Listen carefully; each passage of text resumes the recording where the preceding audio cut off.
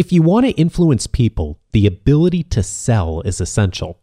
In this week's show, I welcome New York Times bestselling author Daniel Pink to tell us about his new book, To Sell is Human. Stick around, because he'll have you thinking differently about influencing. This is Coaching for Leaders, episode 84. Produced by Innovate Learning, maximizing human potential.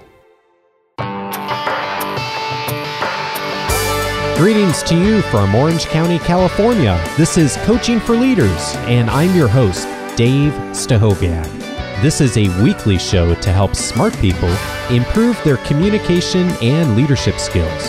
And it turns out that it's pretty hard to influence people without using sales skills too. About 2 years ago, I wrote an article called Want to Lead? Get into Sales, because I wanted to really get people were in my community thinking about how you need to use good sales skills in order to be able to lead. And guess what? No one read the article because it had the word sales in it. And sales is that icky, slimy thing that no one really likes to talk about or deal with unless they absolutely have to. And I'm so glad to welcome this week someone who brings a perspective about sales, which really looks at sales and how it is today and the importance of sales and how we should all be thinking differently about sales. And that's Daniel Pink. Daniel Pink is the author of the new book, To Sell is Human. He previously wrote the book Drive, which is one of the books that's really influenced my thinking significantly in the last 5 years. And this week, we're going to look at why we're all in sales and how we should look at it differently. And Daniel has done some fantastic research for his new book and joined me over the weekend, actually, to spend a few minutes chatting about To Sell is Human. So here's my chat with Daniel Pink.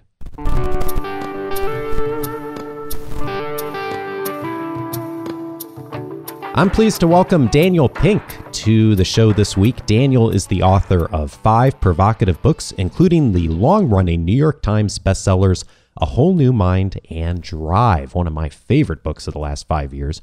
His latest book, To Sell is Human, is a #1 New York Times business bestseller, a #1 Wall Street Journal business bestseller, and a #1 Washington Post nonfiction bestseller. Dan's books have been translated into 34 languages. Daniel, welcome to Coaching for Leaders. Dave, it's great to be with you. Thanks for having me. You have tackled sales in this very newest book, and when I saw the title of your book, I was excited to read it because I have been selling for a long time, and as you argue in the book, so have the rest of us. And you make a strong case in the book that sales has changed. What's changed? Significant things that have changed. The first is that if you look at the U.S. workforce, 1 in 9 people in the U.S. workforce are in sales. That is, their job is to get people to buy stuff. So they're selling minivans, they're selling consulting services, they're selling aircraft parts. But I think the first big change is that those other 8 and 9 who don't have sales in their job title, they're in sales too.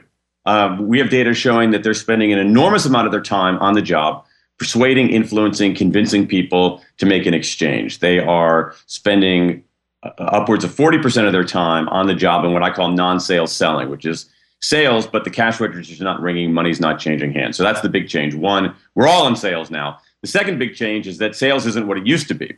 Most of what we know about sales comes from a world of information asymmetry, where the seller always had more information than the buyer.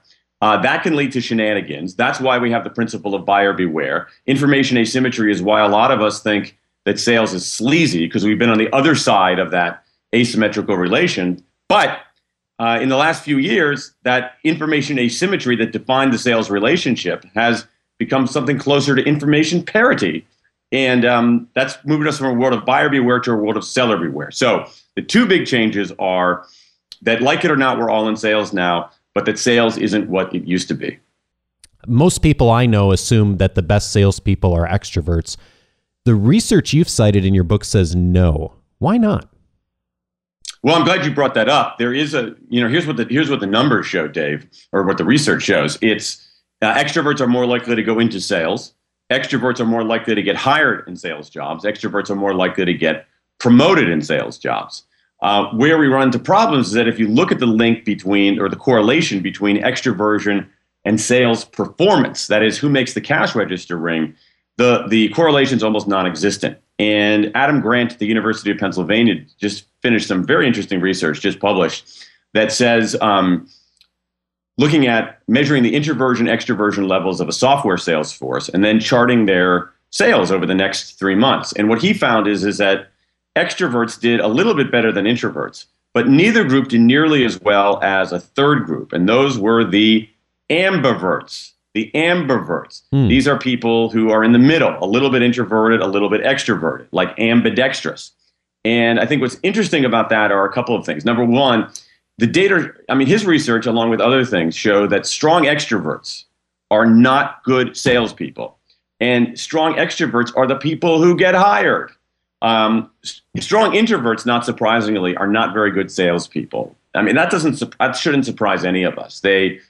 They're resistant to strike up conversations. They don't push hard enough sometimes.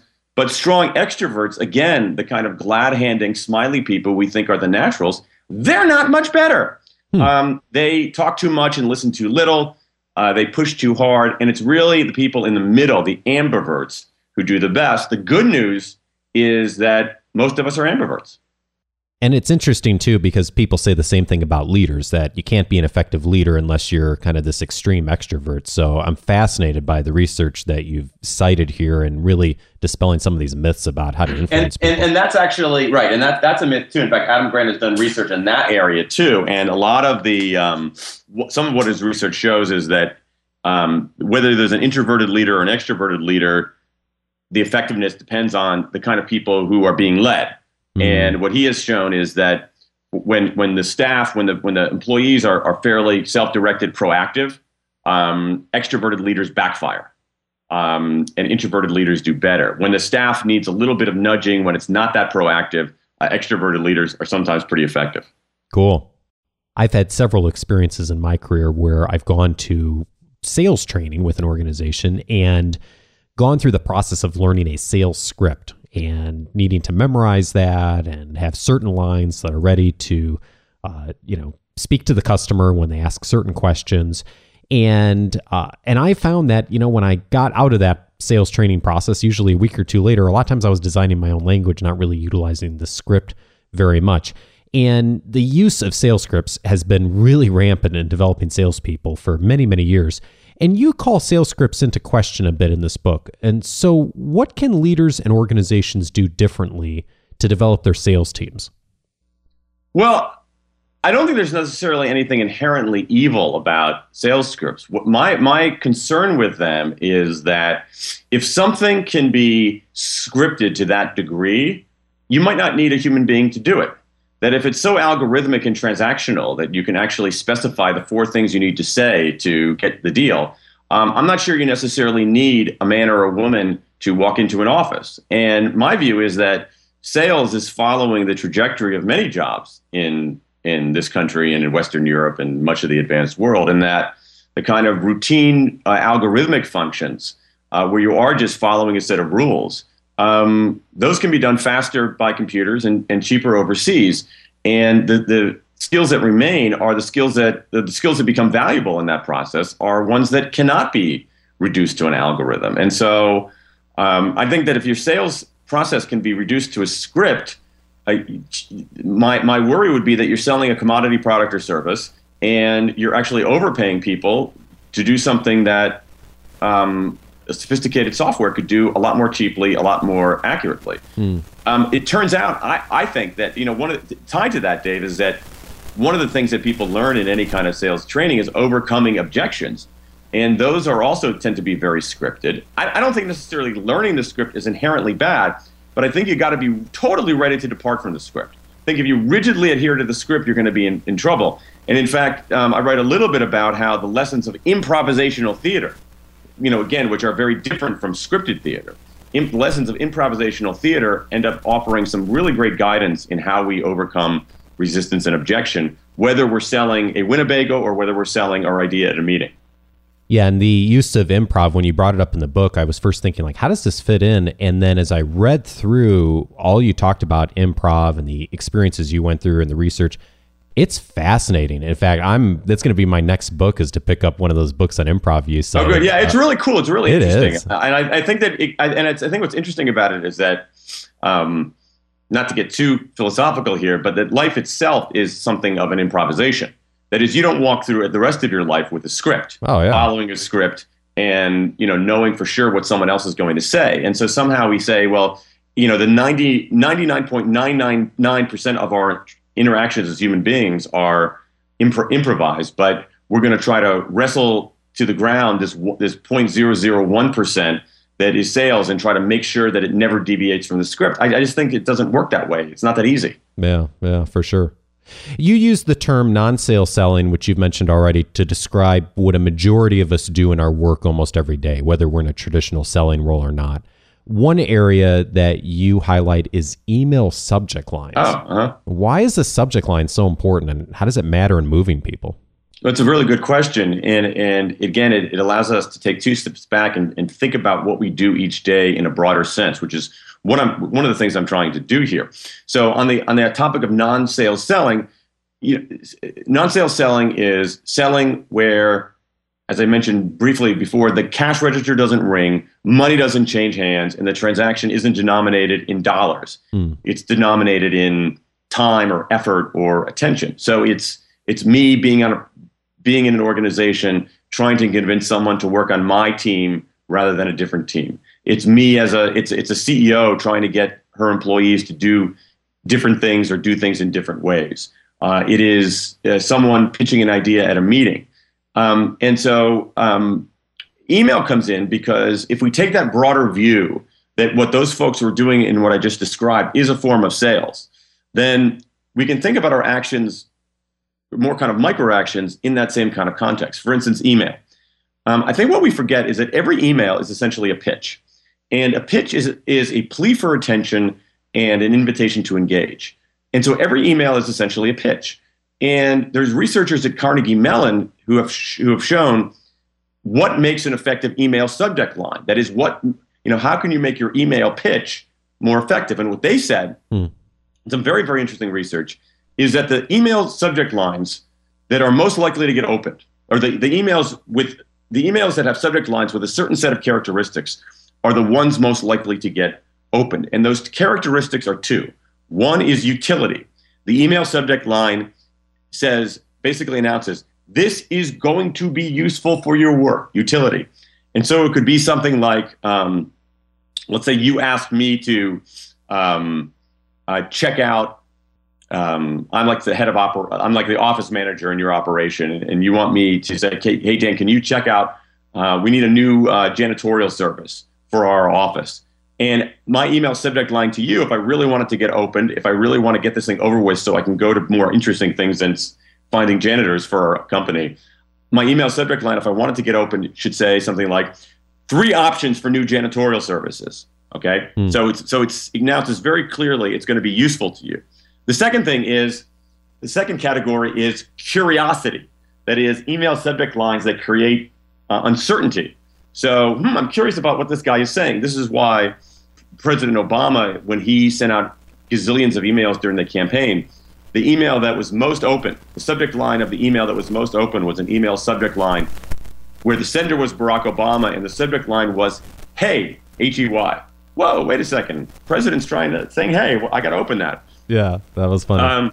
And so where we fall down in this regard is when we are in the mushy middle. So we have email subject lines that say question or a quick thing or follow-up. And what we need to do is follow these principles from the Carnegie Mellon research and offer email subject lines that are appeal to utility, which I think is the most important, and then curiosity. What it shows also, not to go too far on this, is that utility is more effective when people have heavy email loads, and curiosity is more effective when people have lighter email loads. Oh, interesting. Yeah, I picked up a book a couple years ago as a recommendation from David Garfinkel on advertising headlines, and it's amazing if you write a good headline, subject line, the difference it makes in getting traction on a blog post, article, email. You got it. It is amazing. Yeah. Hey, I have a few questions from our community members, Daniel. Great. I had put up a note that I was going to be interviewing you, and a few folks on Facebook jumped in with a few questions. So, community member question here from Josh. What are some ways to dispel the stereotypical salesperson view so you can move on to effective selling and marketing? Yeah, I mean, I think what we have to realize is that stereotypical view of sales as slimy and sleazy and duplicitous is not about sales, but it's about the conditions in which sales have taken place. And I think you got to remind people of that. So 20 years ago, if you went to buy a car, the car dealer would know more than you about cars, more about that make and model. But that's not our world anymore. And so we have this kind of outdated notion of what sales is, and we need to refresh it. And I think that to do that, we have to offer, we have to make the case, and we have to, remind people in their own experiences that they're not in that world of plaid sport coats and Herb Tarlek and sales being inherently sleazy. And so I find that using the example of cars is really important. So how did you feel about buying a car 20 years ago? How did you feel about buying a car today? And 20 years ago, if you were a buyer, you were at the mercy of information asymmetry. Now that no longer exists. You can go into a car dealer and arguably know as much about cars, as much about that particular make and model as the car dealer. And I think that using that example and trying to shake people past this old-fashioned view, will slowly get us there. And the example you cite of CarMax in the book is just amazing. I've actually sold a couple cars to CarMax over the last 10 years, and they've just really changed this whole model of how you buy and sell cars. Yeah. All right, another community member question from Evelina. She asks, what are the most important characteristics of a leader? Since I know you've done some writing on leadership. Yeah. Some of it depends on context. And the list is pretty long. I mean, I would encourage her to look at, there's a great book by Bob Sutton at Stanford called Good Boss, Bad Boss, which goes into some of this research. So I encourage you to take a look at that. To me, one of the things, intriguing things from Sutton's research and from other kinds of settings is that I think that the leaders tend to have, I think, a quieter set of virtues than we typically associate with leading. It's less about the kind of bombastic, chest thumping, follow me into battle kind of leadership that we celebrate in the movies, and more, as I said, about these quieter virtues of having a deep sense of purpose, having a sense of integrity, having a sense of conviction, being a good listener. And then tactically, one of the most important things that Sutton's research has shown is the importance of leaders actually insulating their staff, their followers, from all the garbage in organizations. So leaders as kind of like shock absorbers for organizational nonsense is a really important attribute. Another question from community member Jackie, and I think she's followed some of your other work, and she asks a question from Peter Drucker, and just wondering, what do you want to be remembered for? Oh, wow. Tough existential question here. Yeah. You know what? I'd like to, my goal as a writer is to do things that help people think about things a little bit differently, and then maybe improve what they do a little bit. And that's really it. So if I'm remembered at all, I'd like to be remembered for that, saying, hey, I read this guy's book, and I now see the world a little bit differently, and I learned something that I can do a little bit better in my life or my organization to work a little smarter, live a little better. You've had a great success in your career, Daniel. You've written multiple best-selling books, which for some people, just writing one bestseller book would be an amazing career accomplishment. You keep writing best-selling books. You're doing an amazing job getting information out there. Thanks. Prior to that, you worked at the White House. You're a guy that has been pretty successful in your career. So what's a discovery you've made along the way about yourself that's contributed to your success? Geez, I think that a lot of times if we look at outcomes, and then a lot of times we confect explanations for how those outcomes happened, and there's a huge amount of luck and randomness involved in that. If I've learned anything about myself, I'm loath to say it contributed to anything, but I'm happy to talk about what I learned about myself, which is that I like to do things that actually have an impact. I would not want to write books that simply 30 seconds after someone closes the book say, wow, that was interesting, and then never think about it again and never do anything differently. And so that aspect of writing is important to me, that it leaves a tiny little dent in the universe, not even a universe, a tiny little dent in somebody's life, that because they've read something that I've written, that they do something a little differently that makes their life better. I'm surprised that if you had told me that 16 years ago, I might have been a little bit surprised by how important that was to me. In terms of actual how I work, for whatever it's worth, I've learned the hard way that I am a serial processor, not a parallel processor. That when I work on something, I have to work on that thing and that thing only. And the times in my life when I've tried to work on multiple important things at once have been absolutely disastrous. Oh, interesting.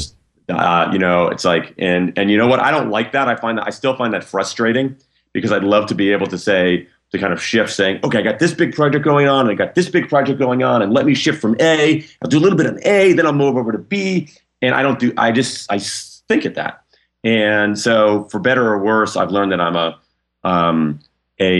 serial processor. The other thing, though, that I like is that one of the things that I discovered about myself in terms of having been self-employed for 16 years is, and what I really like about it is that I love working with great people, but I don't like working with non-great people. And so for me, if there's someone who I don't like working with, I just, I'm pretty merciless about just saying, hey, you know what, this is not working out. Let's try something else. That would be much harder to do if I were in an organization and I wasn't in a position where I could untangle all those relationships. Now, when I find people I do like working with, I do everything I can to maintain the relationship. So the importance to me of working with great people is huge. It's interesting you say that, because I had, I doubt you'd remember, but about a year ago, I emailed you about being a guest on the show on another topic related to Drive. And you emailed back right away and said, hey, thanks for the invitation. Sorry, I can't do it. Working on another project. So you've, at least from the outside, it seems like you've really mastered that ability to kind of work at one thing at once. What have you had to teach people around you in order to be able to do that effectively? Are there different boundaries you've had to set up in order to make that happen for yourself? Yeah, it's a good question. Sort of. I actually,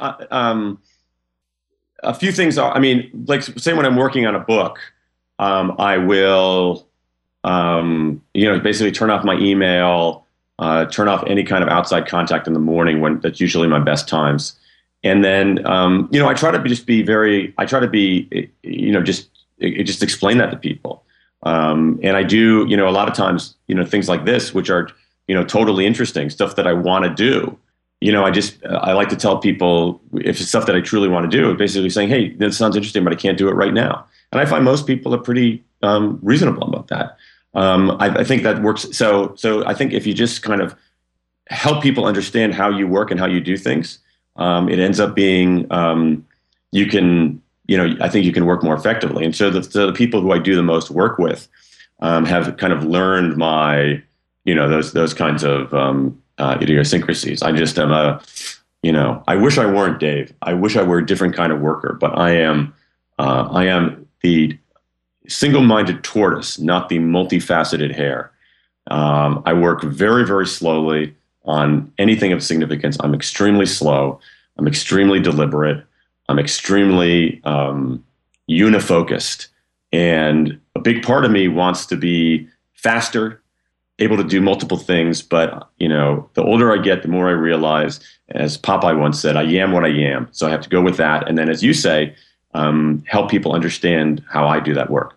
I appreciate you sharing that, because one of the things... Thanks. This is very therapeutic, Dave. Yeah. Okay. Good. One of the things I try to spend a lot of time talking with our audience about, the people I coach, is that, the best way to lead is knowing ourselves well first. Good point, and then taking that information and going and being able to communicate to others. And so I think it's a great example of that, and a really good reminder for all of us that step number one is looking inside, figuring out what works best for us. And to that point, I really appreciate the work you've done, Daniel. And as far as having a change and effect on how people think, I continue to pick up Drive off my bookshelf and have used it and referenced it for many client projects. So you absolutely have had that effect in the world, and I know you have for a lot of our community members too. Daniel Pink is the author of To Sell is Human. It's a new bestseller. It's an awesome book. Pick it up. I actually picked it up twice. I bought it both digitally and I bought the audio. And I love that you do the audio recordings of your books, Daniel. It's awesome because you have a great voice and it's just a pleasure listening to you. Daniel, thank you so much for joining me for today's show. It was a real pleasure. I really enjoyed the conversation. Very interesting. Thanks for having me. My pleasure. Thank you.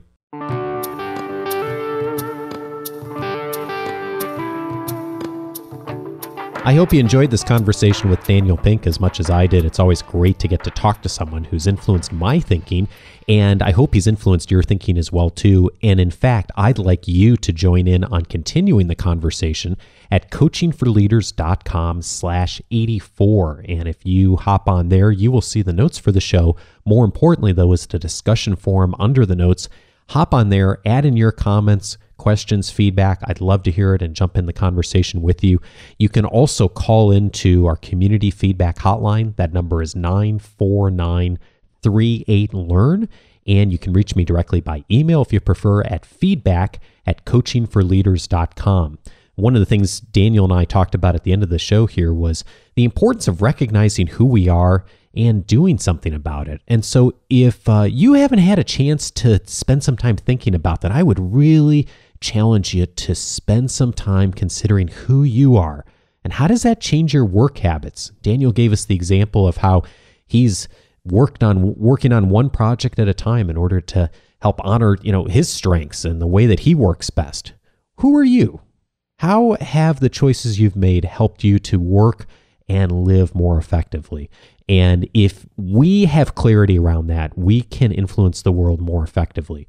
Mahatma Gandhi said it best years ago, become the change you want to see in the world. And maybe this is the first time you've picked up the show, or maybe you've been listening for a long time.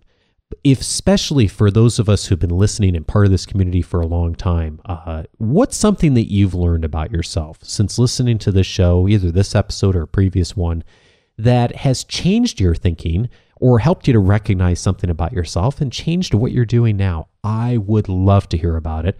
Be sure to drop a note to me by email or up on the forum.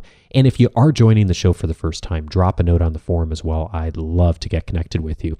And by the way, I would really encourage you to pick up Daniel's book, To Sell is Human. You can get it on Amazon or all the usual places.